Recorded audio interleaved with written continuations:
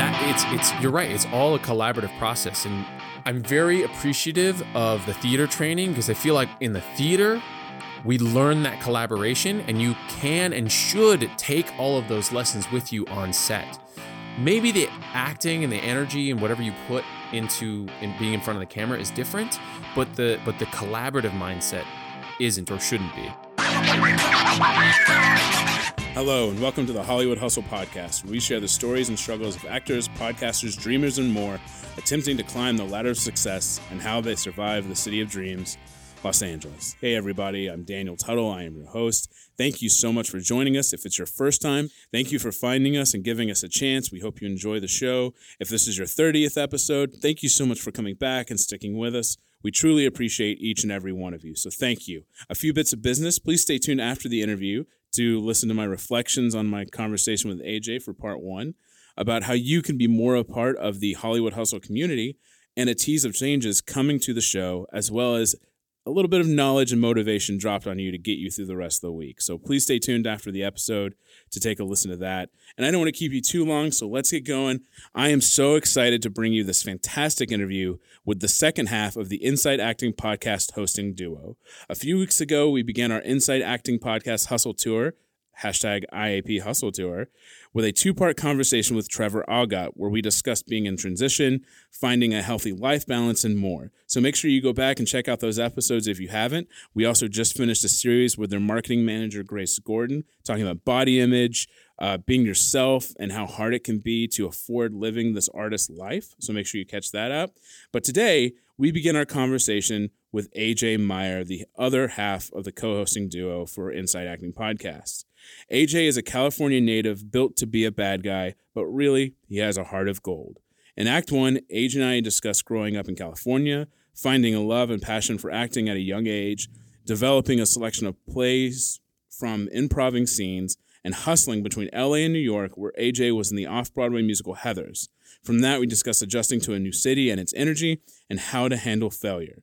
So grab a notepad, some hockey pads, and an iPad, and enjoy Act 1 of my conversation with actor, podcaster, and go-to bad guy, AJ Meyer.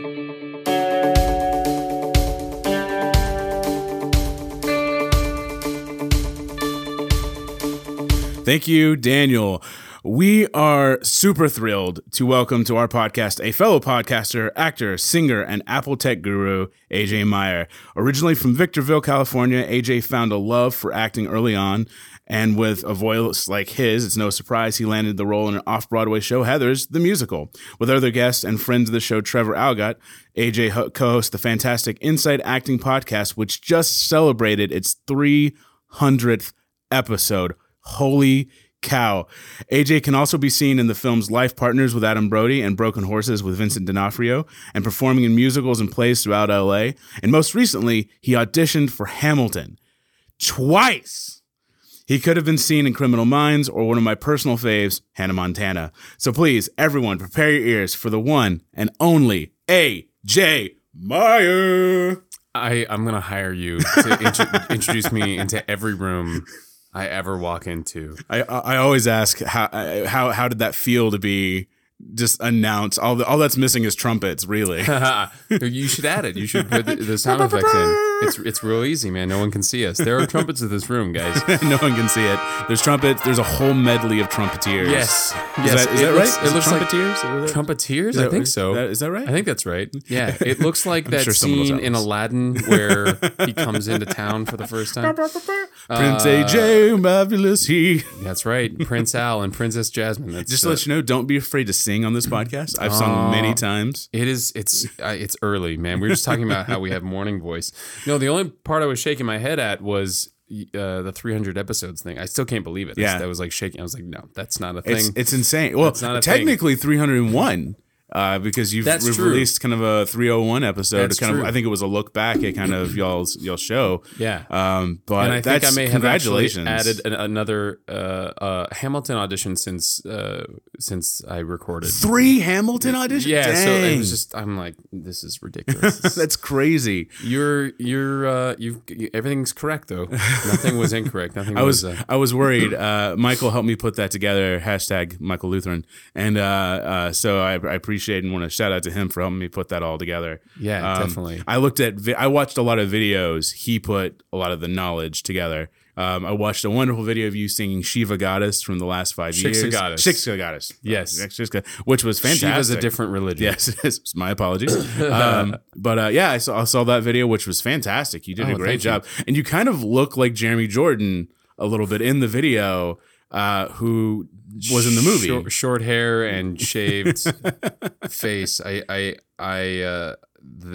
range of age from clean cut to not clean cut is insane. Trust me, as you know. I have a serious beard envy sitting over here, but it's a thing to behold. It's a little Nathaniel Ratliff thing going on.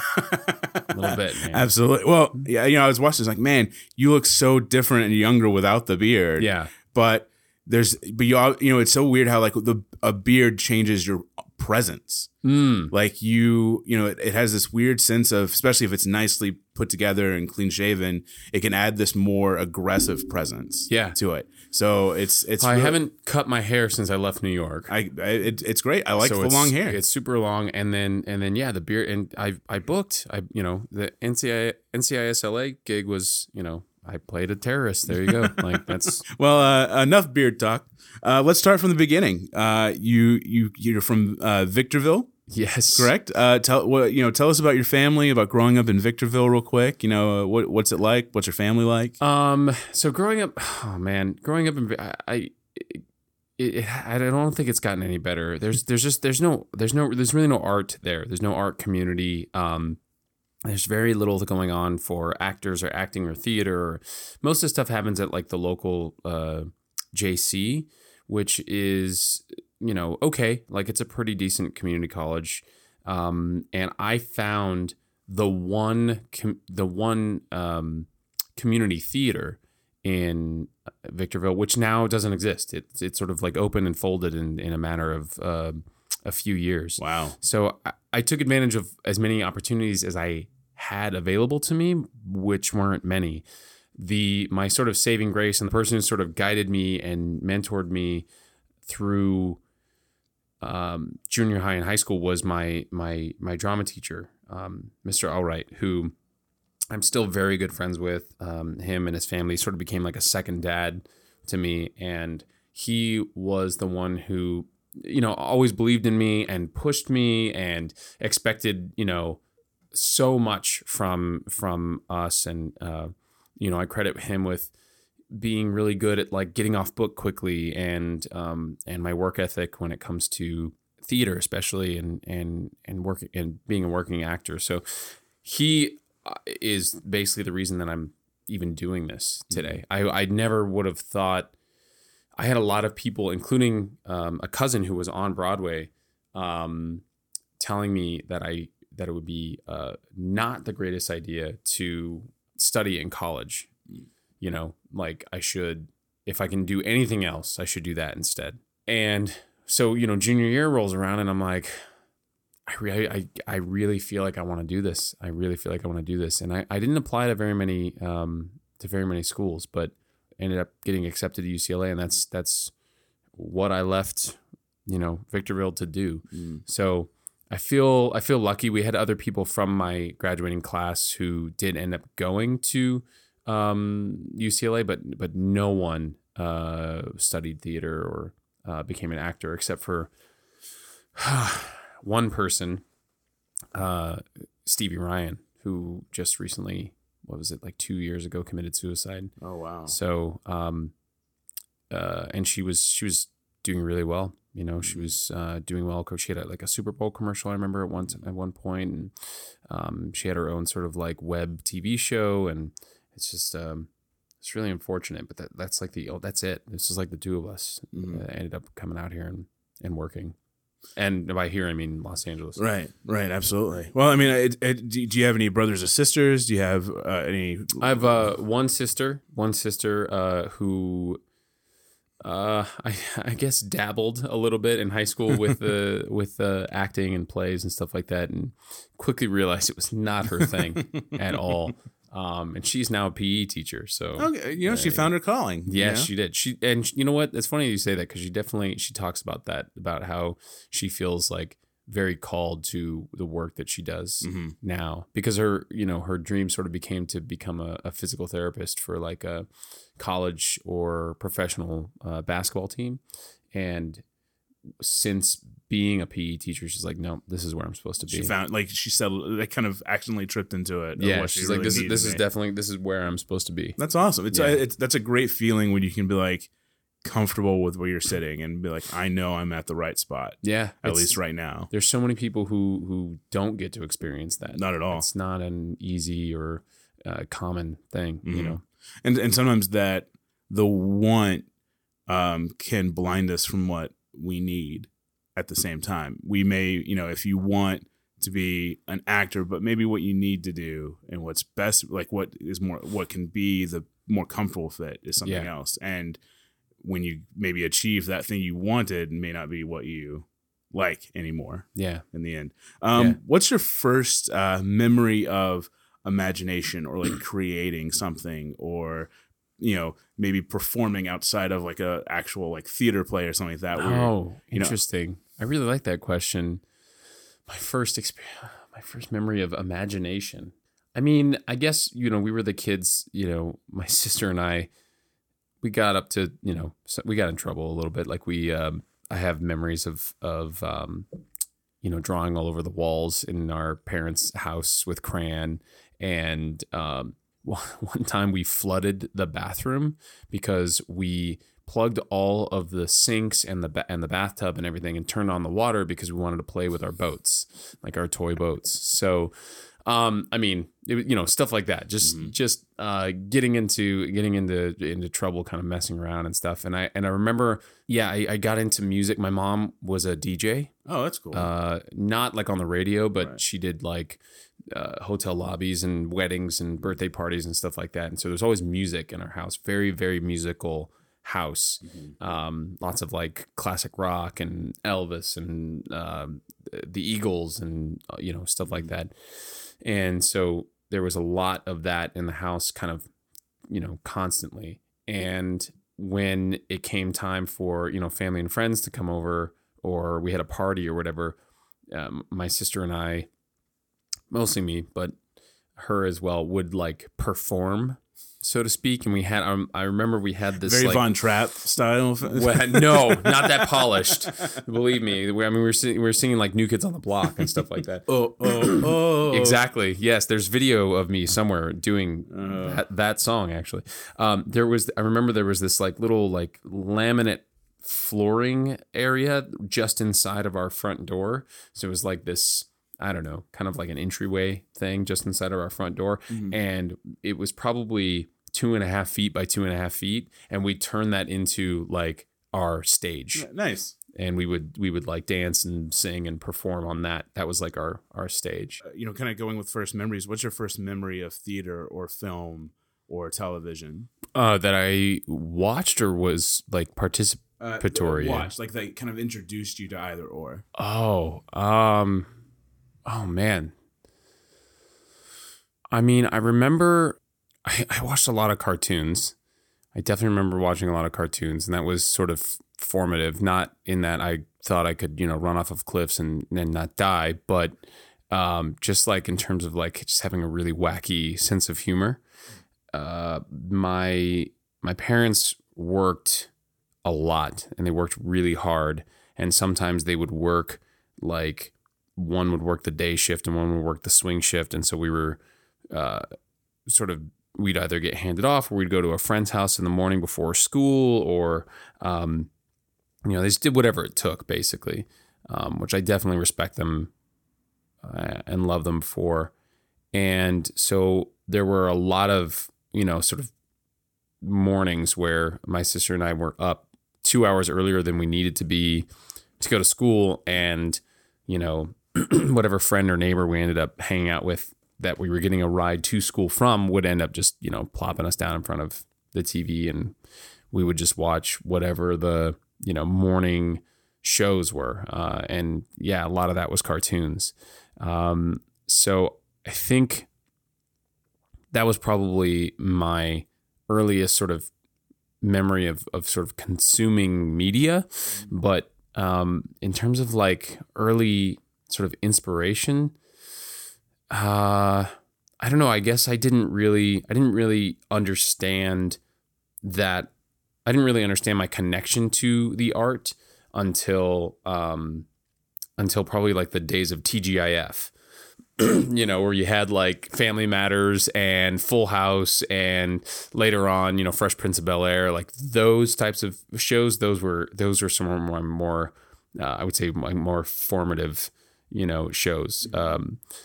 I have friends who I've known for years who will suddenly go, oh my gosh, who you remind me of? Will Smith. And I'm like, what? Like a white Will Smith? And it's happened more than once, so I'm not like making this up or like tooting my own horn, but I'm like, wait, what do you mean? I wish I would have known. I would add that to the introduction. Oh, thanks. Yeah, no, please don't ever. But I realized that what it is that there are some just sensibilities about me that come from the fact that I watched so much Fresh Prince of Bel-Air during these like very formative years of my Will life. Smith taught you how to be a person. a bit. Yes. There are worse role models. Yeah. So I guess, there that sort of era, that sort of TGIF era was the first time where I was like really into like TV shows and like following a narrative and wanting to watch, stuff, wanting to like follow a story.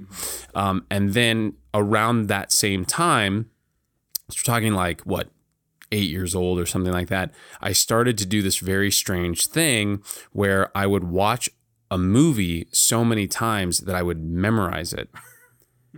And did you purposely memorize it, or did you just happen to memorize it because you watched it so much?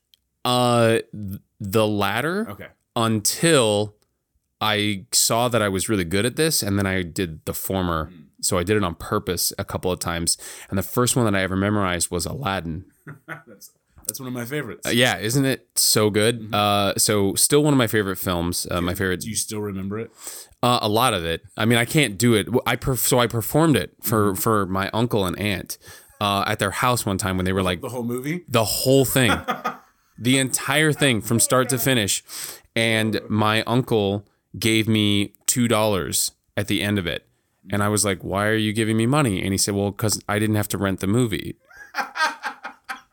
That's amazing. And so that was my first paid acting gig. Were you the inspiration for Be Kind, Rewind? The Jack Black movie? Yes. Yeah, Jack Black and I go way back.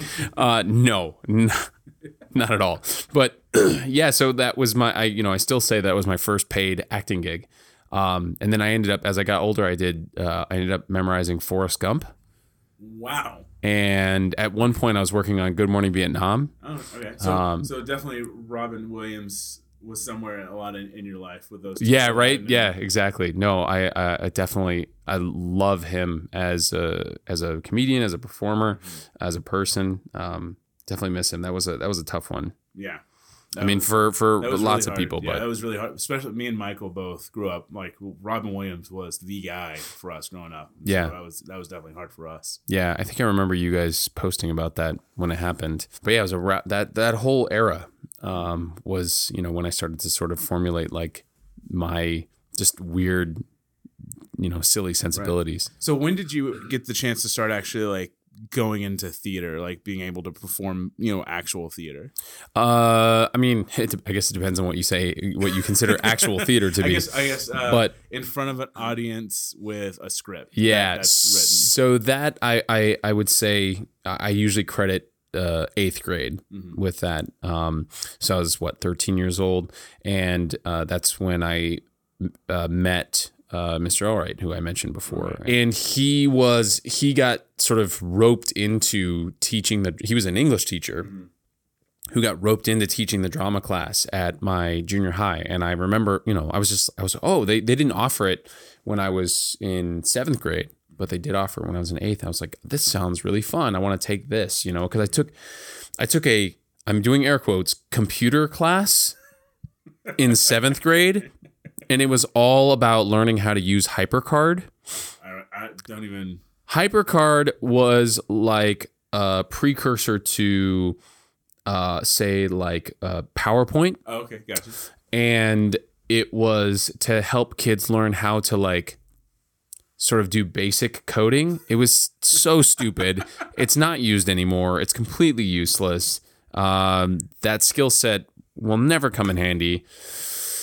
But there you have it. So when they were offering drama in 8th grade, I was like, oh, this is awesome. I want to do this. Got into class, started doing, he was making it up as he went along. Had no idea. It was like assigning us monologues and other things out of, theater books he was reading and stuff. And then he decided, you know what? It would be really fun if we put on, main stage plays, either musicals or plays or whatever. And of course, if you have no idea what you're doing and you've never directed a play before and you want to do it with a bunch of junior high school students, what do you pick? Grease. That would be my choice. So that's what we did. And I played Danny Zuko, and that was it for me. I mean, from that point forward, I was doing shows, what we called the main stage plays for the next, 5 years in high school, just pretty consistently working, which I think is the best acting class, one can take is being on stage and or at least working on material. Did you play any sports growing up? Sort of. Mm-hmm. So, we were not, as you probably are putting the pieces together from what I'm saying, we were not the most well-off family, unfortunately, or fortunately, depends on how you look at it, right? I had what I needed. I had a roof over my head, and I was always, I was never hungry, had clothes. So, it's when you compare it to most of the world, we were doing great. We were rich. So, everything's relative, but there was a lot of extracurricular things we couldn't afford, or my parents couldn't afford. So anything that I played was typically rec. Never really played for the schools. It was like T-ball was first, and that kind of thing. And it kind of, what I was, of course, most interested in, because I grew up a hockey fan, was playing hockey. And there was this street hockey team that practiced just up the street from where I grew up. And I remember I found this out, and I would sort of go and just kind of like hang on the edge of just kind of watch them do their thing or whatever. During that day when somebody gets hurt and like, we need another guy. Right. Yeah, exactly. Like that joke that Eddie Izzard does where he's like, a creeping kid for my movie, The Creeping Kid. It was a huge liability. I mean, it's an intense sport and very easy to get hurt. So the coaches couldn't invite me to play because if I got hurt, I wasn't insured. Right. They weren't insured for me to get hurt. So they couldn't really, they were like, they would sort of hem and haw. And a couple of times they were like, all right, come on and practice. And I was like, oh my gosh, thanks. And like, I would practice, but it wasn't much. I didn't really do much. So T-ball, I tried AYSO one year. That went so horribly. Did you know that AYSO has like an unofficial draft? No. I don't know if it still works this way, but like that organization and the sort of the soccer moms and dads of the world, they're serious. Oh yeah. Like it is really intense. That's crazy. And so I ended up, because I had never played soccer before, I ended up on the team of misfits, like the team of kids who weren't drafted, who hadn't played before, who weren't on anyone's radar. You were the little giants. Yes, great reference. And we barely had. I remember we barely had enough players to make up a team, let alone to have like subs. Right. So we were on the field the entire time. And I really enjoyed playing goaltender in hockey, which is not the same thing as playing goaltender in soccer. And I played goaltender for like the first game, and it was horrible. I got scored on so much. My dad came over and like stood behind the net to try and like talk me through something. He's like, hey bud, you got to cut down the angle. You got to get a little closer. You got to blah, blah, blah. And it was just so bad. So eventually someone else took over that role, but we lost every game. We never won a single game. And I was so mad at the organization that I never played again. What were your first roles in theater, or what were your first roles in theater? So Danny Zuko in 8th grade, we ended up stagifying, Stagifying. That's a good one. I like that. The Breakfast Club. Hey, in 8th grade. Hey. So we took out all of the curse words and a lot of the references. So the play was like 30 minutes. Yeah. No, we did the whole thing, and we just changed some of the words, and it was pretty cool. I mean, I don't know how we got away with it, obviously, because like we didn't have the rights. Did you play Bender? And I played Bender. I played John Bender. Yeah. So I remember that one. That was a big one. 9th grade was tough. It's sort of.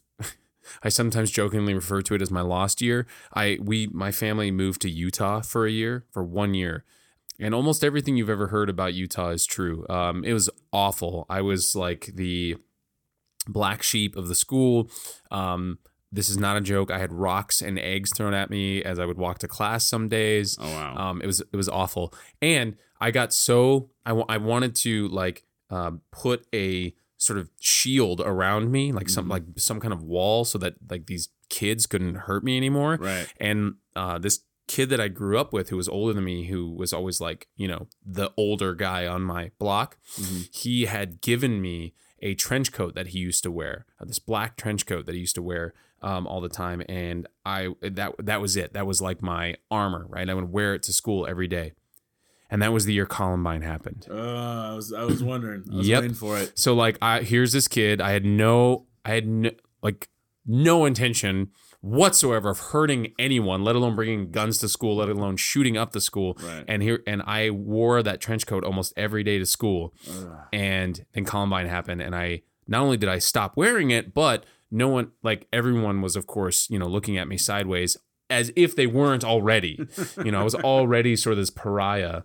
There was a guy at our school that wore a black trench coat after. Oh man, come on, dude! Just to be like, to fight the man against wearing. That's not fighting the man. That's just being a jerk. Yeah, like you don't understand what like resistance is. Like what that means.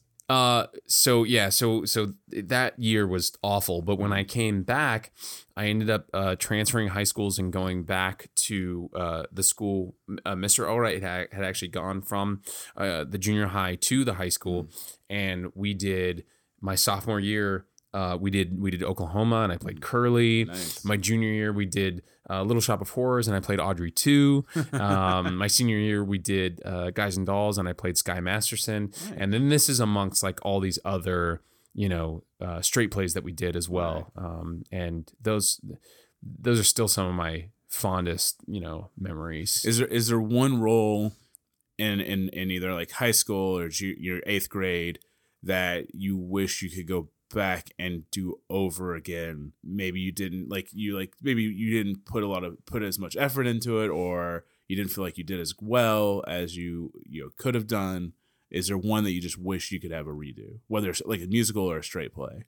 No. All right, good. Hey, that's no. fine. And the reason why is because like at that age, going through those years of like growing up as an artist, any mistakes that I made or any thing that I did that was like poor acting or poor skill set was all learning.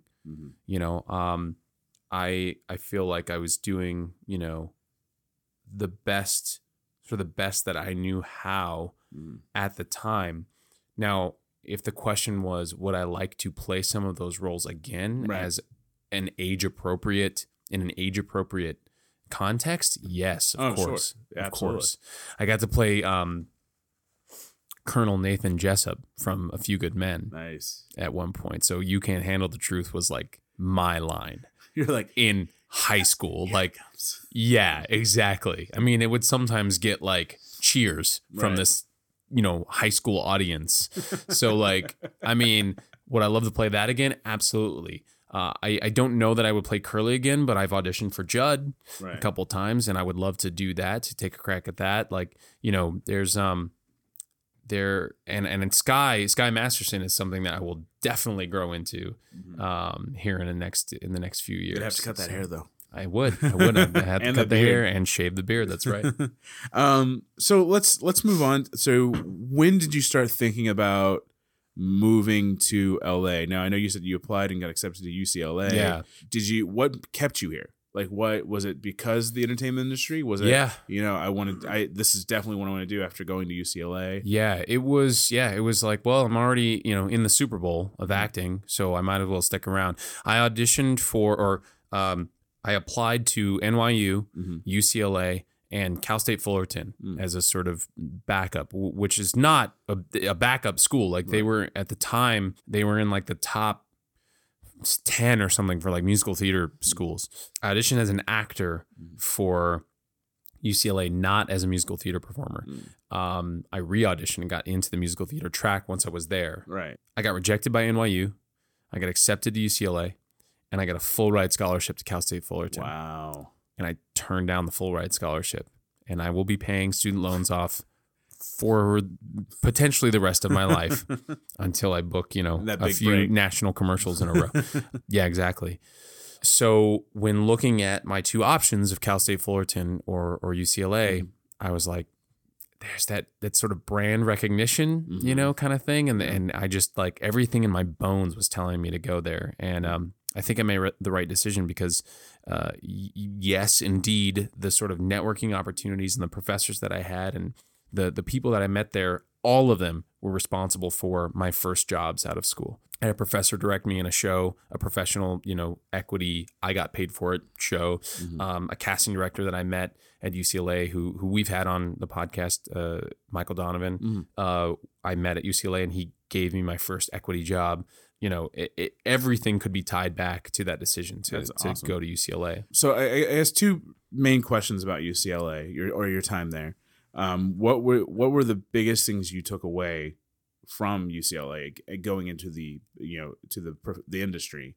And on the other side, did UCLA prepare you for the business of acting? No school seems to prepare anyone for the business of acting, but I'll come back to that. So your first question, biggest takeaway, I would have to say, so remember I mentioned earlier Victorville and the sort of lack of art. Right. You do this thing at UCLA as a theater major called the freshman experience. And the idea behind the freshman experience is you get sort of inundated with every possible discipline. So you take a costume shop class, you take a lighting class, you take a scenic design class, you take a stage management class, you take play reading and analysis. So there's all these different things that you take your during what they call your freshman experience. You almost don't take any. In fact, I don't think I took any general education classes that year.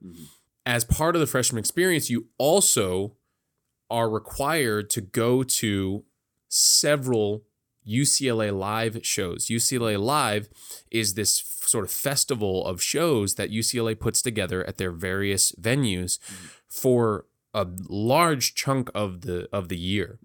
And they have people, they have performers and acts and things coming from all over the world. So I saw stuff from Japan, from Italy, from Scotland. You want to talk about a culture shock for a kid who grew up in Victorville, California, where there's no art or whatever, or very little art, I should say. I mean, just that was like diving into the deep end. It was like somebody pushed me into a pool and I didn't know how to swim, or like shoved me out of an airplane with a needle and thread, right? And was like, good luck, make a parachute on your way down. It was incredible. I think what I credit UCLA with in terms of what was my biggest takeaway, I think I credit UCLA with like helping me learn what this art form is all about, helping me learn what it means to be an artist. I had no concept. I did school plays. It was very protected and insulated. And I'm very grateful for that because then you don't necessarily feel you don't necessarily feel pressure or like you can make mistakes like I was talking about before. I really feel like it turned into or became a more aware artist. And then for your second question, it seems like no school. I met this couple when I was living in New York. I worked with them, and they said that their little school, I can't remember the name of it, this little school that they went to, this little performing arts school they went to, performing arts college they went to in Texas. Their professor was really big on preparing them for the business side of things. And they went over like marketing and business and finances and all this stuff. That story, that couple, that college, that person, that's the only time I've ever heard of a school doing what I was inspired to do with the digital actor workshop. Because no, I didn't feel prepared. You know, it took me years coming out of school to realize, oh yeah, this is okay. Yeah, I'm running a business here, and I need to have some business acumen, or I need to hire somebody who does.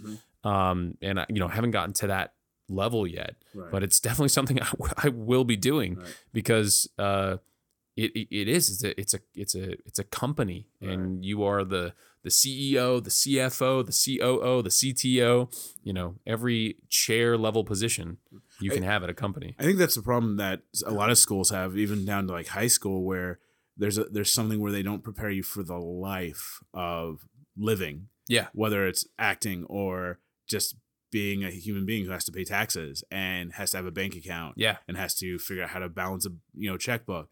Like they don't, it's kind of missing that form in a lot of ways. You go to economics class and you learn about basic economics, but you don't learn how to save money for retirement, and I think that's something that all schools are missing in the long run. Yeah. And definitely could use more of. I was lucky enough that at my school at UNT, though we didn't have, I don't remember a lot of classes that were about the business. All our teachers were working actors, all of them. Great. And either they were working actors or they were working screenwriter or writers or whatnot. And some of them had done stuff in New York, and a lot of them were doing a lot of big stuff in Dallas. And so they were always willing to sit down and just talk to you about that life. That's what it means. So there was always that open door. You just had to be motivated to go talk to them. I remember sitting down with one of them before we moved to Los Angeles and just talking about Los Angeles. And because she had lived here for a while. And so she just gave me a lot of pointers and a lot of like what to expect when I moved here, which was probably a little bit of the seed for this podcast, where there really wasn't anything that you could look up to, like what's like to live in LA. Yeah. Other than having someone that lived here before. Yeah. So from the time you went into UCLA and the time you came out of UCLA and started kind of doing your own career path, how did your impressions of LA change, or your feelings about LA change, coming from Victorville to Los Angeles and then living here for a while through UCLA? Well, UCLA afforded me a nice, a sort of easier transition. Thankfully, it was a very, once again, sort of insulated, protected way of coming to a big city. I lived on campus my first 2 years. I lived just off campus with some really good friends for junior and senior year. It was a nice introduction to the city. I could kind of learn about at least the west side, UCLA is in Westwood. And for anybody who's thinking about coming to Los Angeles, just know that like when we say LA, we're talking about a giant sprawling city with all of these different elements. And where UCLA is nowhere near where like Hollywood is. Yeah. And that drive alone takes 35, 40 minutes without traffic. So anyway, I know that drive decently well. Yeah. It's massive. So I knew the west side, I knew Westwood, I knew, Santa Monica, the sort of beach cities, Venice, and Culver City, and sort of that area. So thankfully that was a sort of smooth transition. I tried really hard to keep LA small for myself. And what I mean by that is like, I had, a really good group of friends, and, was lucky enough to have started a theater company while in school and just continue to work with them outside of school or after graduation. And, just tried to sort of keep LA this 99 seat theater community for myself, or, the friends that I was making theater with for myself, or just close college friends who I was still friends with and spending time with. Just try to keep it as sort of neighborhoody as possible. So coming out of school, I had a job, I had the theater company, and had a really solid, group of friends. And I think that really helped, because I still have a hard time identifying the personality of Los Angeles, where it's really easy for me, after only spending less than 2 years there, it's really easy for me to identify the personality of New York. Right. If there was anywhere else I would live other than LA, it would be New York.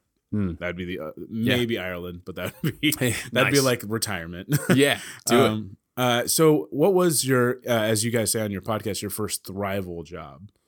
So in school, when I was still at UCLA, I worked at the on-campus store.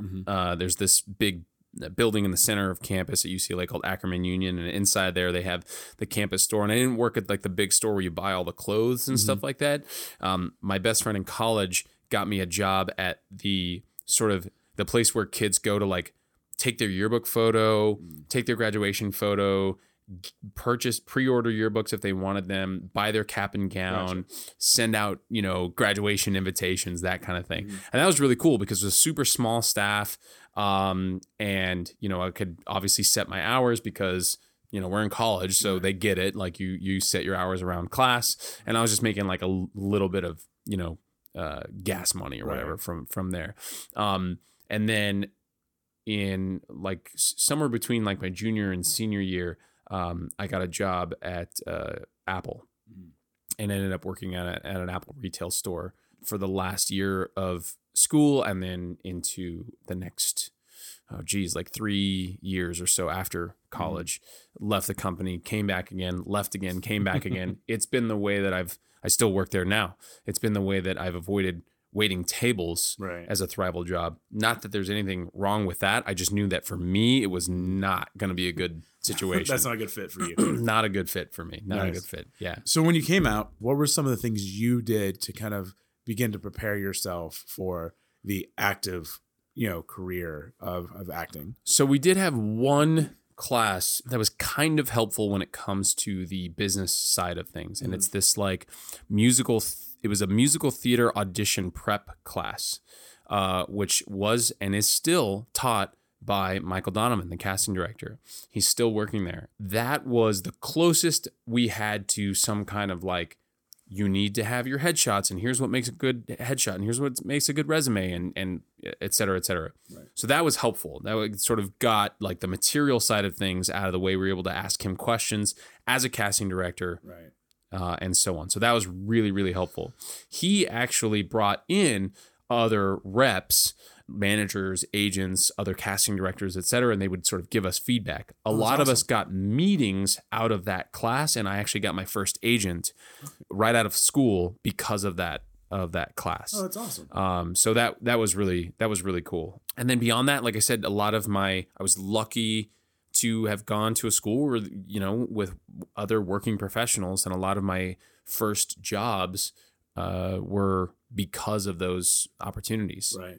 That's fantastic to meet those people and kind of experience that knowledge firsthand of like from the people that are actually getting that stuff. That's something even outside of like school, I feel that's missing a lot, is the knowledge of the business of theater or film and television. One of the books I read before we moved here, and it was kind of the catalyst for us to move here, because my wife is not in the entertainment industry by any means. She rarely goes to the movies unless it's something that really catches her eye. So her moving to California with me was like the biggest shock that she was willing to do that in the world. And I constantly thank her for that. But there's a book that, and I've mentioned it before on this podcast, that Robert Ben Garant and Thomas Lennon wrote, who they both did Reno 911 and stuff like that. Oh, yeah. They wrote a book called Making Movies for Fun and Profit. And fun is crossed off on the title. Oh. And basically their book is about the business of being in the industry. Got it. And their biggest thing that they say all the time is you have to be in Los Angeles. Like, if you want to do independent films all your life, stuff like that, New York's great. But if you want to make money and actually have a career making a living and making good money doing this, you've got to be in Los Angeles. Interesting. But they also talk about like getting management and agents and talk about their experiences getting agents and pitching and stuff like that. And so that was the first book I read that wasn't, you know, when you're writing a script, you need to do this type of font and this stuff. It was about the business. And it was, even though there's some funny things like that stuff in it, there's so much great stuff. Like they give stories about being in executive note meetings and it's great. Getting crappy notes from executives and how to handle that. Yeah. And so, or how to handle like when they call you the day before, like, hey, can you guys fix this script in 2 days? You know, we'll pay you this much money, like stuff like that, where it's just, it was so fascinating. And so whenever you get that experience to learn from someone that's in the business it's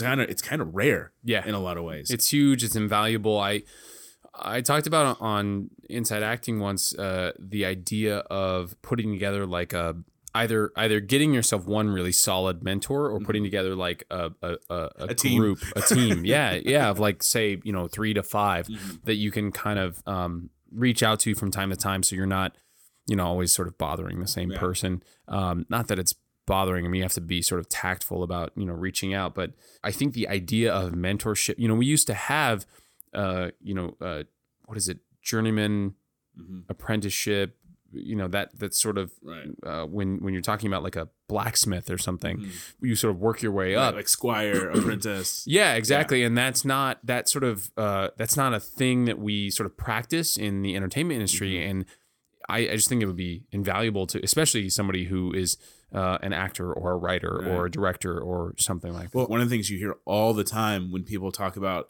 their journeys to getting to where they were, to getting staffed and stuff like that, they always, one part of that story always has, and this person took me under their wing. Right. Every time. Yeah. This guy mentored me and I owe my whole career to this one person. When they say it's who you know, it's not it's who you know, it's that people want to work with their friends and people I just am making this up right now, but people are the only people who can get you jobs.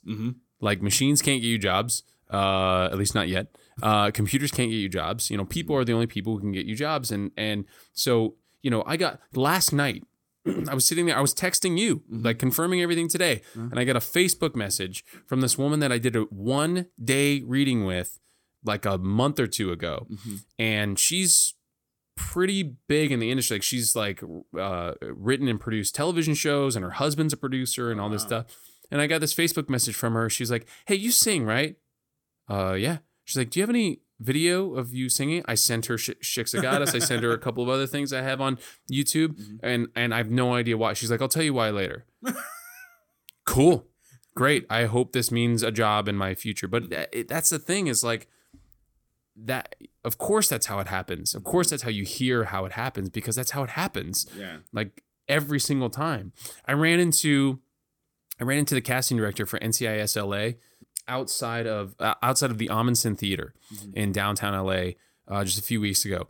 Totally recognized me. Because I went into audition for him maybe a dozen times before I booked that. And he was like, "Oh, hey, what's up?" Introduced me to his husband. This is my fiance. How's it going? Da da da. I was like, he cast me. Just clarify, your fiance, not his husband and his fiance. That's true. That's congratulations, by the way. Oh, thank you, sir. Yes, fantastic. my fiance. I introduced my fiance to him. This is who cast me in NCIS LA. So people, they have really good memories. They want to work with their friends, and it's really just about us showing up and continuing to do good work. Right. That's the most important thing, because if you show up and either you're an asshole or you suck, and I don't mean like you suck as in, you're a bad, there's really no such thing as being a bad actor. Right. You wouldn't be on the set or in the film, or cast, you wouldn't have got cast. You wouldn't be there if you were a bad actor. So you can let that go and just be yourself and just like, be cool and do your job. Don't be there for you. Like that's the biggest thing. Like one of the things we talk about a lot in this is be there for the team. Absolutely. And be there. You're a part of a machine. Absolutely. And if you're that machine that won't move until you get your coffee, then you're playing the wrong game. I can't tell you how many times I've asked what I think is a very simple question, trying to see around a corner, right? Like, director asked me to do something. I can see where the camera is. I can see where the other actors are. And I go, you know what? if we play this out, that, the lead is going to end up getting blocked by my head, or their back is going to be the camera, or something's going to happen, right? And I'm sure they're going to get coverage, but I should at least ask the question. Go to the director and say, hey, if I do what you asked me to do, I think I'm going to be blocking number 1 on the call sheet, number 2 on the call sheet. Then kind of look at it and go, oh, yeah, thanks for pointing that out. No, you know what? Just take like half a step back. We'll be okay. We'll get this other coverage, right? Yeah. They're so grateful. I've asked questions sometimes where like someone else wasn't thinking of it. Even the cameraman, the cinematographer, whoever's sitting there, if I'm working with B team, in some other place, the director's not even around. And so the AD or the cinematographer is actually directing this little thing where I'm like, I don't know, I was putting together like a gun in Broken Horses, and I'm like, that it's you're right. It's all a collaborative process. And I'm very appreciative of the theater training because I feel like in the theater, we learn that collaboration, and you can and should take all of those lessons with you on set. Maybe the acting and the energy and whatever you put into being in front of the camera is different, but the collaborative mindset isn't or shouldn't be. Oh, and the collaborative mindset, definitely, because especially with most theater, is you see each other before you even start rehearsing for a while, because you probably do some script analysis, you do read-throughs, you talk about the script, especially if it's Shakespeare, you probably do some, talking about your characters, and then you have rehearsal after rehearsal after rehearsal after rehearsal after rehearsal, and then you perform it maybe 5 times, maybe 20 times, whatever the length of the run is. So there's definitely a different feeling, whereas, when it comes to film, you kind of feel like a piece that's inserted into a group, especially if it's like a show that's been on for 8 years. Yeah. And so it's always interesting when you hear like people who were guest spots on shows that have been going on for a while, and like they were the nicest people, and it was a squeaky clean process. And they were in and out, and it's like, especially when you go into something like that, don't be the hump that screws that up. You have to know your place. And I'm not saying like stay in your lane or know your place. Know your position on that call sheet. Know where you stand on that call sheet, and be grateful for being there. You're stepping into someone else's story. You're stepping into someone else's show, and on this whole this whole group, they're family. They've been doing this for whatever 8 years or whatever. So you're just there to do a job. You do your job. And if you see something that you think you can support in terms of the collaborative process, ask a question, ask a PA, ask, the nearest wrangler, the person who's sort of responsible for you. And remember, this may be your first day on set, but it's not like number 1 on the call sheet's first day on set. So you may be like the little puppy dog that's super excited to be on set, but he's just trying to get home. So you gotta, it's reading the room. It's knowing who to approach and when to approach them also. Because I'm sure if you would have gone to that director at a different moment, and he would have been like, get away from me. You know what I mean? Like, you have to know exactly that right time, feel the room, and feel when it's best for you to speak up, and when it's best for you to move to the left, to the right, whatever they tell you to do. We could talk about this all day. So let's talk a little bit about theater, a little bit more about theater. Talk to me about the War Cycle trilogy. So the theater company that I mentioned earlier that we started in college and continued after graduation was called the Los Angeles Theater Ensemble.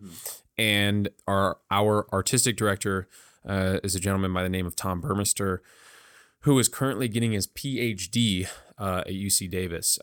Really brilliant guy. And it was another, like I was saying in sort of junior high and high school, another sort of highlight of my theatrical or acting, career or artistic life, if you will. We put together these play. We made a commitment that we were going to write and produce a play about the wars in Iraq and Afghanistan every year for as long as they were going on. That proved to be more challenging than we had anticipated. So what we did was we just worked and workshopped while, as much as possible. And we ended up with 3 plays. There are sort of skeletons of others. So, it could become the War Cycle quadrilogy or something. I think that's when it becomes an epic. An epic Or a saga. It becomes a saga. the War Cycle Saga. The War Cycle Cycle. An epic after The War 4. Cycle. We ended up doing 3 plays, Wounded, Nation of Two, and Gospel According to First Squad. And they are, as individual plays, incredible. And as a group of plays, just like mind-boggling how good we ended up. It was once again a very collaborative process. We did lots of interviews. We turned those interviews into characters. We turned those characters into scenes, and turned those scenes into improvs, and then recorded the improvs, and then went back and wrote. Turned those improvs back into scenes, and then structured those scenes into a show. And it was a really incredible process. And the show's got all kinds of amazing attention. We were on the cover of the LA Weekly. Wow. We were nominated for a bunch of Ovation Awards. You were nominated for the final one, right? Yeah, the entire ensemble Okay. was nominated Gotcha. for Gospel According to First Squad, and Nice.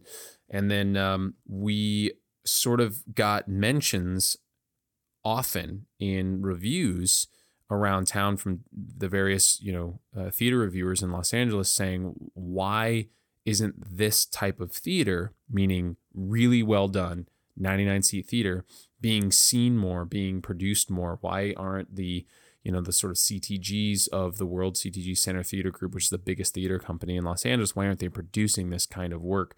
And CTG now does something called the Block Party, which is a 6-week run, so 3 different plays, 2 weeks each, of local LA 99-seat theater. I've definitely heard about that. I certainly am not going to take credit for it, and I don't think our theater company can take credit for it, but I definitely feel a sense of pride in sort of pushing the narrative that the LA theater scene is beautiful and interesting and arresting and should be seen. Mm-hmm.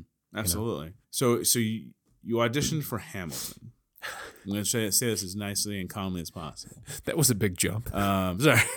Well, I have a lot of stuff here, and we do have a lot of stuff. I'm trying to feel like, okay, what have we kind of already kind of put together, and what can we move forward with? So you auditioned for Hamilton. This kind of leads into New York a little bit as well. How did that happen? You said you auditioned 3 times. What parts did you audition for? How did you prepare for it? And how did it feel to audition for arguably the biggest show in the US right now, and maybe the world? We have this guest who's come on the show a couple of times named Michael Kostroff, and he has this saying where he says, statistically, you're not booking the fucking job, so let that go. Mm-hmm. So I knew going into all 3 of these that I was not going to book this. Mm-hmm. Takes the pressure off, makes it more fun, and it's like my favorite musical ever. So I'm just having a good time, right? There's lots of ways that it sort of all comes together.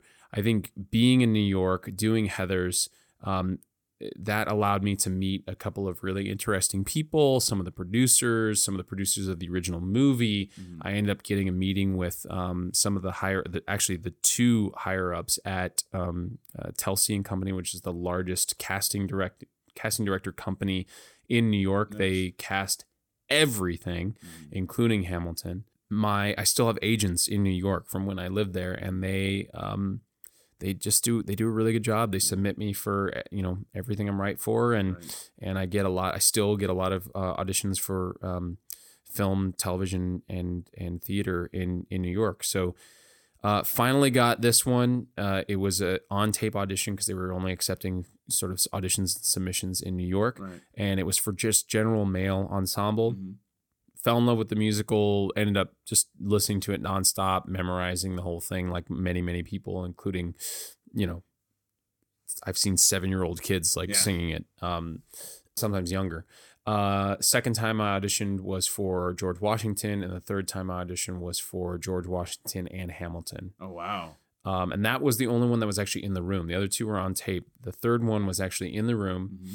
And what was interesting is they gave me a ton of material. It's like 3 or 4 songs per role. So 3 for Hamilton, 3 for George Washington. They weren't the entire song. There was like 1 or 2 that were the entire song, and the rest were just snippets, a verse, a chorus, whatever. But I go in the room, and obviously they have like people to get through, right? They were in a hurry, just like any other audition, but I can imagine it being more so with this. Mm-hmm. And they had me do every single piece of material. Oh, wow. So I went from one to the other to the other to the other. So you're probably in there, 20 minutes probably? 20, 30 minutes? No, because with the snippets and everything, it's probably closer to like 10, 15. Okay. And it was a lot. It was just a ton of material. And I wasn't expecting that, but I'll take it. I'll take it as like a good sign that like they weren't just done. Like, okay, great. We've seen enough kind of after two songs or whatever. I only went over once to like take a sip of water and put it down, and wanted to make sure that I wasn't like, taking up more time in the room than necessary. And then we got to the end and he was like, okay, thanks. That's all we need to see.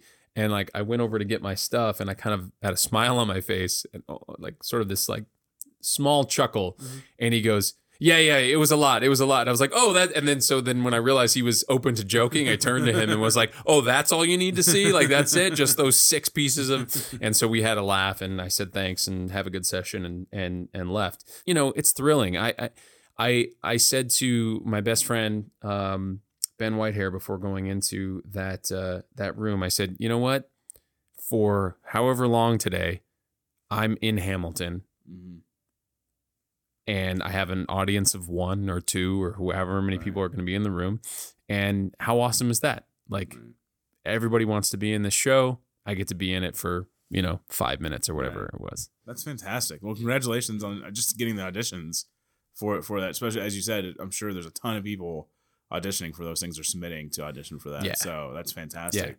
Yeah. So kind of keeping with, Hamilton started in New York. So we'll move to New York. You moved to New York. I did for a while. Yeah. What was the decision to leave LA to go to New York for a little bit?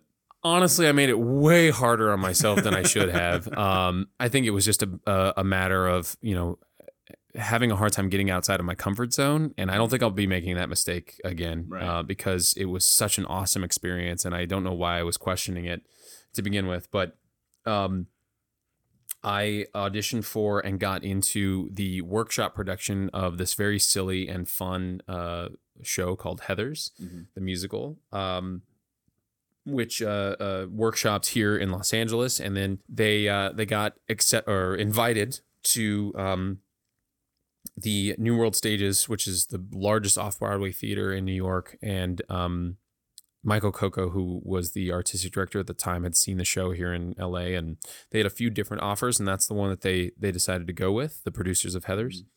And we all had to re-audition for the show, and about 2/3 of us got the offer again. And so, like I said, I made it way too hard on myself, but eventually, long story short, we did end up going, and it was awesome. What was it like, leaving how long, when you moved to New York, how long had you been in LA?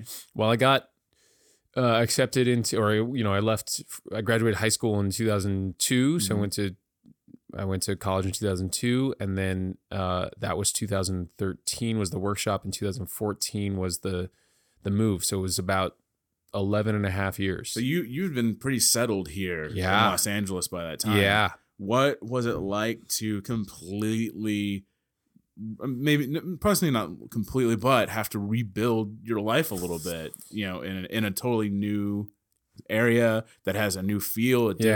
Los Angeles is very spread out, whereas New York is very closed end. Yeah. There's the buildings are everywhere. You walk everywhere. You don't really need a car as much. Yeah. What was it like kind of going back and, going from here to there? Well, once I stopped making it hard on myself, once it was like, okay, this is okay. Once I turned it into the adventure that it was a blast. Yeah. It was a blast. We drove across the country instead of flying and shipping stuff or whatever. We drove and took a van full of stuff.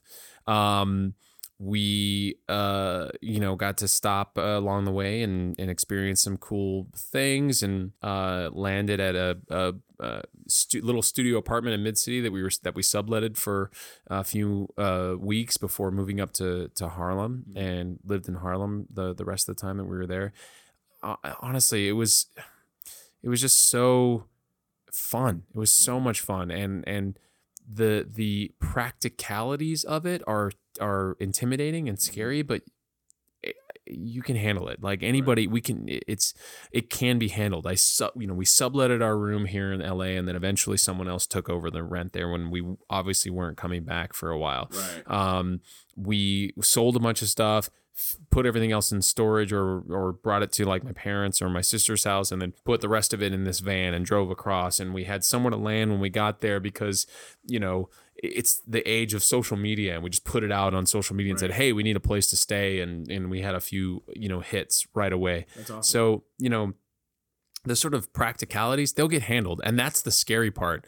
Getting outside of your comfort zone also is a little bit of the scary part. But it's just so much fun, just such an adventure, to go and do that. So if there was one thing I would change about it, it was like not starting out from a place of like, oh, I don't know if I should do this or not. What was your takeaways being off Broadway and doing the show in New York? Like, what's something you kind of took away from that or learned from that experience, or some things? Well, in terms of the show itself, obviously it was the first time. Well, I had done, professional. I've been, paid to be in musical theater before, so I'd done professional theater. I'd done professional musical theater, but doing it on, I guess, that scale was different. And it's a job. Like, you show up, you learn the music, you sort of you study, then you go and do choreography for a little while, and you dance, and then the director's like working the scenes, and and everybody's just sort of like working really hard to make the best thing possible. Mm-hmm. And there's definitely this sense of, I don't want to be the one that screws this up. Like, I don't want to be the one that like looks foolish or whatever. So I just worked really hard. I worked my ass off. And I remember getting sort of like complimented by the choreographer, and I'm 6'3", 200 pounds. Like, I'm kind of lanky and gawk, awkward. And to show someone that I can move well, like I'll take that. Like, that's a great compliment. I will take that. Thank you very much. So, I just worked really hard as far as the show. And then, in terms of the sort of the business aspect of just being in New York, being off Broadway, being in the sort of like Broadway and off Broadway community, it's insane. It's like its own universe, not its own world, not its own city, not its own, business. It's a whole universe that we could do a whole podcast just on that. Maybe we will. Maybe we will. But the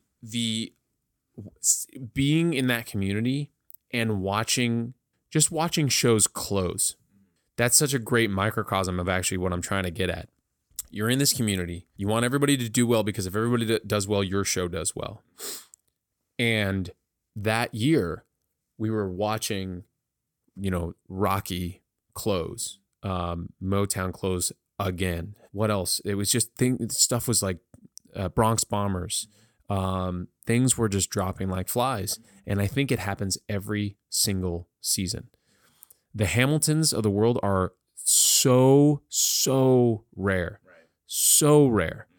And stuff was just closing, left and right. And I was like, oh my God, I don't know that we're going to make it out of this season. I don't know that we're going to have, a full run. And we didn't. We closed a month and a half early than planned. It's crazy. And I remember in the first week of rehearsal, Andy Fickman, our director, sitting us down, and he said something like, if you want to do a Broadway musical, it would be better for you to make a large pile of cash in the middle of Times Square and light it on fire. You'd probably end up ahead by comparison. And it's no joke. It's like this whole other, universe, and there are some definite similarities to the juggernaut that is the studio system of like Los Angeles. Yeah. But in terms of like people being scared about risk and like wanting the best possible, people involved and so on. But it's it's a beast, man. It's a whole other animal, a whole other universe out there. Absolutely. I mean, congratulations on doing it. I mean, just going there Thanks. And making it happen, whether it closed early or not, is huge. And so that's just a fantastic achievement in your career, I think. You know, what would you, when you moved back, what was, how was it to move back? What did you feel like, did you kind of have to insulate yourself here in Los Angeles, or when how was that feeling coming back? Yeah, it was tough. I was only somewhat excited. I had an opportunity to teach the third year MFAs at UCLA for a quarter, and I was really excited about that. And the guy we were subletting from in New York wanted to move back in, so it just like the timing was like, all right, I guess it's time to go back. So we did. Right. I was not 100% enthusiastic about it, but I had some cool things to come back to. And now that we're here, we've been back over a couple of years. We're sort of settled. We're in a much better place. We definitely miss New York. We know we're gonna end up back there at some point, but we're not really in a rush. Yeah. Mostly it's financial considerations. We're just trying to get ourselves into a better place than we were when we moved back. And we're getting there, and it's great. I feel satisfied in a way that I didn't for the first sort of couple of years of being back, and I'm looking forward to going back with a job or something at some point. I love, like I said, I love New York, and anytime I get to go, just to go visit New York is just the feeling of it is like, that's my kind of city. Yeah, like it's just got that, you can't describe it. The feeling, such a great energy, and people get tired of it. I would hear stories of people like, oh, I've been here 12 years, I got to get out of here, and they leave and they go either back home or they go to another major market like Chicago, or they move out to LA or whatever. I never felt that. Granted, we were there less than 2 years, but it just feels like even if I don't end up settling long term in New York, I don't feel like I was done with New York, if that makes sense.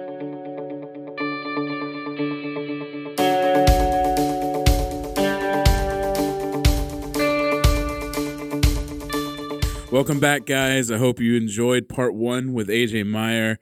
It was so fun to sit down with him for a few hours and just chat about his life and where he's come from, and New York and Heathers and everything. It was a really great experience. So I'm glad I got to share part 1 with you guys. Just a few things to talk about. There's so much left in this conversation for Act 2, but just want to bring up a few points that kind of came up during this conversation. One of the things that we talked about was how Trevor and him met were in this kind of theater collective where they came up with a series of plays through improving scenes, and they basically took the improv scenes as they got better and then wrote scripts out of them. And I think something to come out of that is, working with a team for a common goal. Here at Hollywood Hustle, that's what we're doing. We have a team of 4 right now, me, Michael, someone I'll mention here in a little bit, our newest member, and then we have Gordon, who I mentioned in my last Act 1. And, we have to work together as a common goal. We have to be on the same team. We have to know what the mission is, and everybody has to agree on where they want this to go. Everybody agreed together they wanted to write scripts and perform them based on this improv. We agree we want to take Hollywood Hustle Podcast totally to new places and different places, and that's important. As a team, you have to be on the same page with the same goal, and you have to work together for it. If somebody is a little off or not sure about it, that can really hurt the team. So I really found that important about collaboration, and working together with others was really important.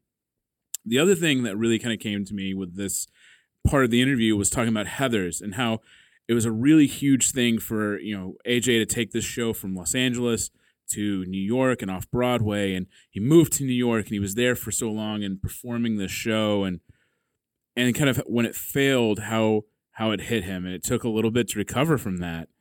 And it's really interesting because, failure's a harsh term.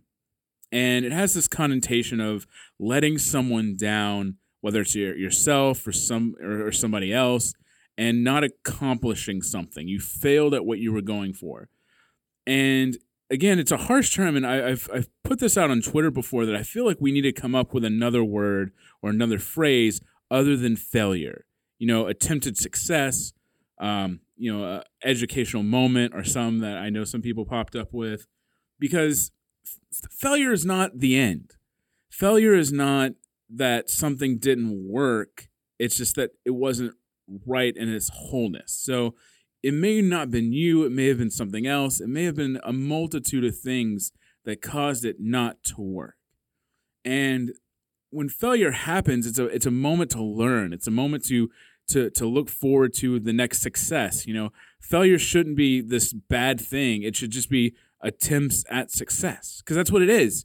It took Edison how many times to come up with the light bulb and the telephone and all these things, and how many times do painters work with their strokes and their things to find that right piece of art. I work on outlines several times over to make sure we get the right questions, and it's important that that just because something doesn't work the first time doesn't mean it's over. You're not a good actor or you're not a good writer. It just means something there wasn't right, and it's just working to get better, to learn from that mistake. Football players and teams, when they lose a game, they don't just fire the team. They don't just get a whole new team. They go, they watch the tape, they see the mistakes they made, and they fix them. As a writer, I've written stuff that was terrible, and I would go back and write another draft. That's what, draft 1 is not a success. It's a failure. It's always a failure because you're missing points. You overdo something. The dialogue sounds forced, or the story's not there, or one of the characters isn't fully fleshed out, or this story doesn't make sense, and blah, blah, blah, blah, blah. But it's not failure. It's just attempts at success. So you go back, you write the second draft, and maybe you fix a few things, and maybe there's still some other things that aren't working, and you keep going. You keep pushing, you keep moving forward. And what I'm going to talk about here in a little bit kind of connects with this. So, I was really proud with AJ talking about how he kind of got back on his feet, and he kept working, and he didn't let this, it was a big moment for him working off Broadway, and he didn't let it destroy him when it didn't work as he wanted. It didn't work out as he wanted, but you never know why you went there. Why did that fail? Why were you a part of that failure? What did you learn, and what did you take away that now makes you better? So it's always being open to what the world's trying to teach you, what the universe is trying to teach you, what you need to learn to be better in your art. So those are the things I really took away from this conversation, and there's a lot more in part 2 that Michael will discuss, but it's so good, and thank you so much for listening to it. A few things to talk about the podcast and Hollywood Hustle. First of all, we have added a new member to the team. Her name is Arnobi. She is our social media manager and strategist and community manager. We recently had a company meeting with her and Michael. Gordon, our other member of our team, couldn't be there, unfortunately, but we talked a lot about the company and where it's going, where it's headed, what our goals are for it over the long term and the short term, and what we need to be better. Talking about failure, I've tried so many different marketing strategies that have worked, some haven't, and again, that's just failure to learn, and I've learned so much from it. But Arnobi's going to come in, and she's going to help really focus our brand in marketing and social media and our website. So our website's probably going to be changing here in the next few months. Our social media starting in April is definitely going to be different, but definitely more brand focused on who we are, how we want to, connect with you guys, the listeners, and build this community. We want to connect with you a lot more. We want to be there for you guys, for your support, for your help, for your advice, and we want to be a group of people building to a common goal that we all succeed at our dreams. So that's a lot of focus is going to come to that here in the next few weeks, especially this idea of us being the Working Artist Podcast. That's something I've really been thinking about. Our good friend Keitra wrote that in a review on iTunes for us, and I think that's just a perfect idea for what this show is, the Working Artist Podcast, and that's what we're here for. We're going to start doing some giveaways on social media, so keep your eyes out open for that. We're going to be asking for you guys to design some stuff or guess some stuff or other things to win some coffee gift cards, special prizes from guests. So keep a lookout for that. We're really excited about that. As you know and as you've seen, our podcast has evolved from the beginning. We've changed the structure. We changed how we do intros and outros. We used to do them together, me and Michael. And then we kind of separated and each took one act. And we're actually going to change it one more time. We're still trying to find that right mix, that right recipe. Again, failure to succeed. And so starting after our next Team Hustle, we will be doing the outros together. So one of us will handle a short intro to lead into the episode. And then we're going to come back, introduce the other person in, and then we're going to discuss the episode and talk about whatever business we need to discuss dealing with the podcast or any contests or giveaways. So we're really excited about that, to be able to discuss with each other again the episodes and really have a conversation about what we took away and what we hope you guys took away from the episode. So we're looking forward to that. And like I said, the brand is going to be focusing a lot differently coming up, and really just figuring out who we are. And that's really been this journey over the last years. What is Hollywood Hustle and how is it connecting with other people? And I think we're really figuring that out. And I think with our Nobi's help, we're really going to find that brand focus that we really needed.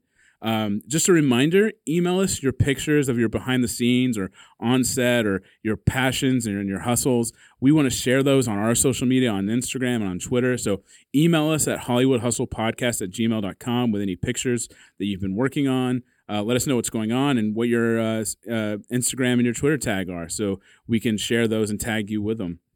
Make sure you're going on and leaving reviews for us on iTunes. That always helps us get more focus on iTunes, more eyes on us, which is really important. So leave us 5 stars, 4 stars, leave a comment. That would be amazing. We're actually going to start working on some incentives to bring out people to leave reviews and stuff. So keep a lookout there. And make sure you follow us on Instagram and Twitter. Twitter, LA Hustlecast, Instagram, Hollywood Hustle Podcast. And every Friday between 12 and 1 Pacific Standard Time, we pretty much regularly do an Instagram live stream for about an hour. Usually it's me and Michael, or it might just be me and a guest. But we sometimes give away things if you're there. This last time, all the people that were there, I gave them access to a script I've been working on so they could read it and give me their ideas and their thoughts and just get a preview of it, and also prove that I'm actually a writer and know what I'm talking about, which is important. So make sure you follow us. Again, email us, hollywoodhustlepodcast@gmail.com. If you have any questions for former guests that we've had, we're in contact with all our previous guests. So please let us know, and we will share that question with them and get back to you with an answer. We want to hear from you. We want to hear about your struggles, your questions, and your passions. Speaking of passion, I just wanted to kind of wrap this up to talk a little bit about the phrase and the term and the meaning of passion. I've been reading this book called Launch Your Dream, and it's this guy who has a year-long entrepreneur class that he teaches. He kind of condensed the whole thing to a 30-day workbook called Launch Your Dream. And in the first chapter, he talks about how the word passion has been watered down, and it doesn't really mean to us what it's supposed to mean. And he mentions that passion derives from the word passio, or passio, which is a Latin word for suffering. So when it comes to your passion, a true passion is something you're willing to suffer for. And that really struck me when I read that, because it really starts, people say I have a passion for music or I have a passion for this or that. And I can't say I would struggle or suffer for music. I can't say I would suffer for the show Lost, even though I have a passion for that show. But I can say I would suffer for writing, and I would suffer for this podcast and the Hollywood Hustle brand, and what, depending on what you call suffering, maybe I don't know, frustrations and upsetness and late nights. So who knows what is suffering? But it was a really strong thing to read, to learn that this is what passion means.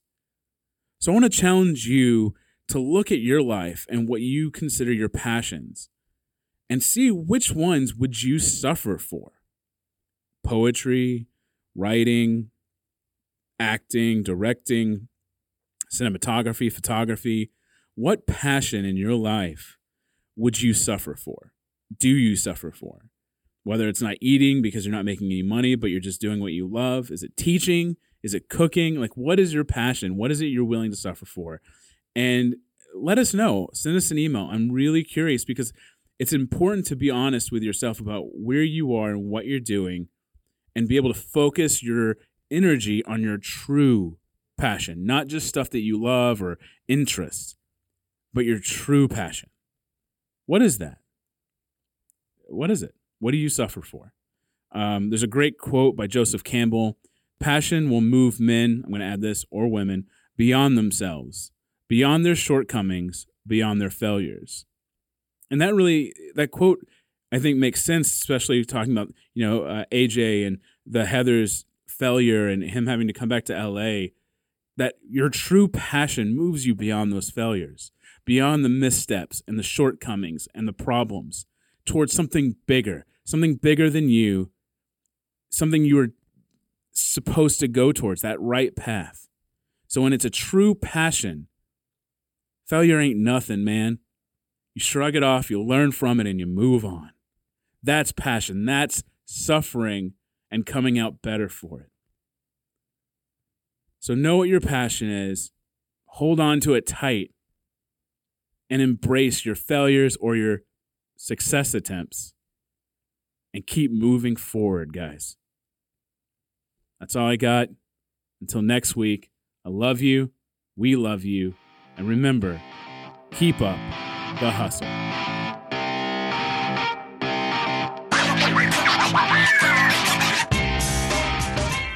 This episode was hosted by Daniel Tuttle and produced with Michael Lutheran. Gordon Meacham is our associate producer, and Mike Tobias edited our website. For more information, visit our website at hollywoodhustlepodcast.com.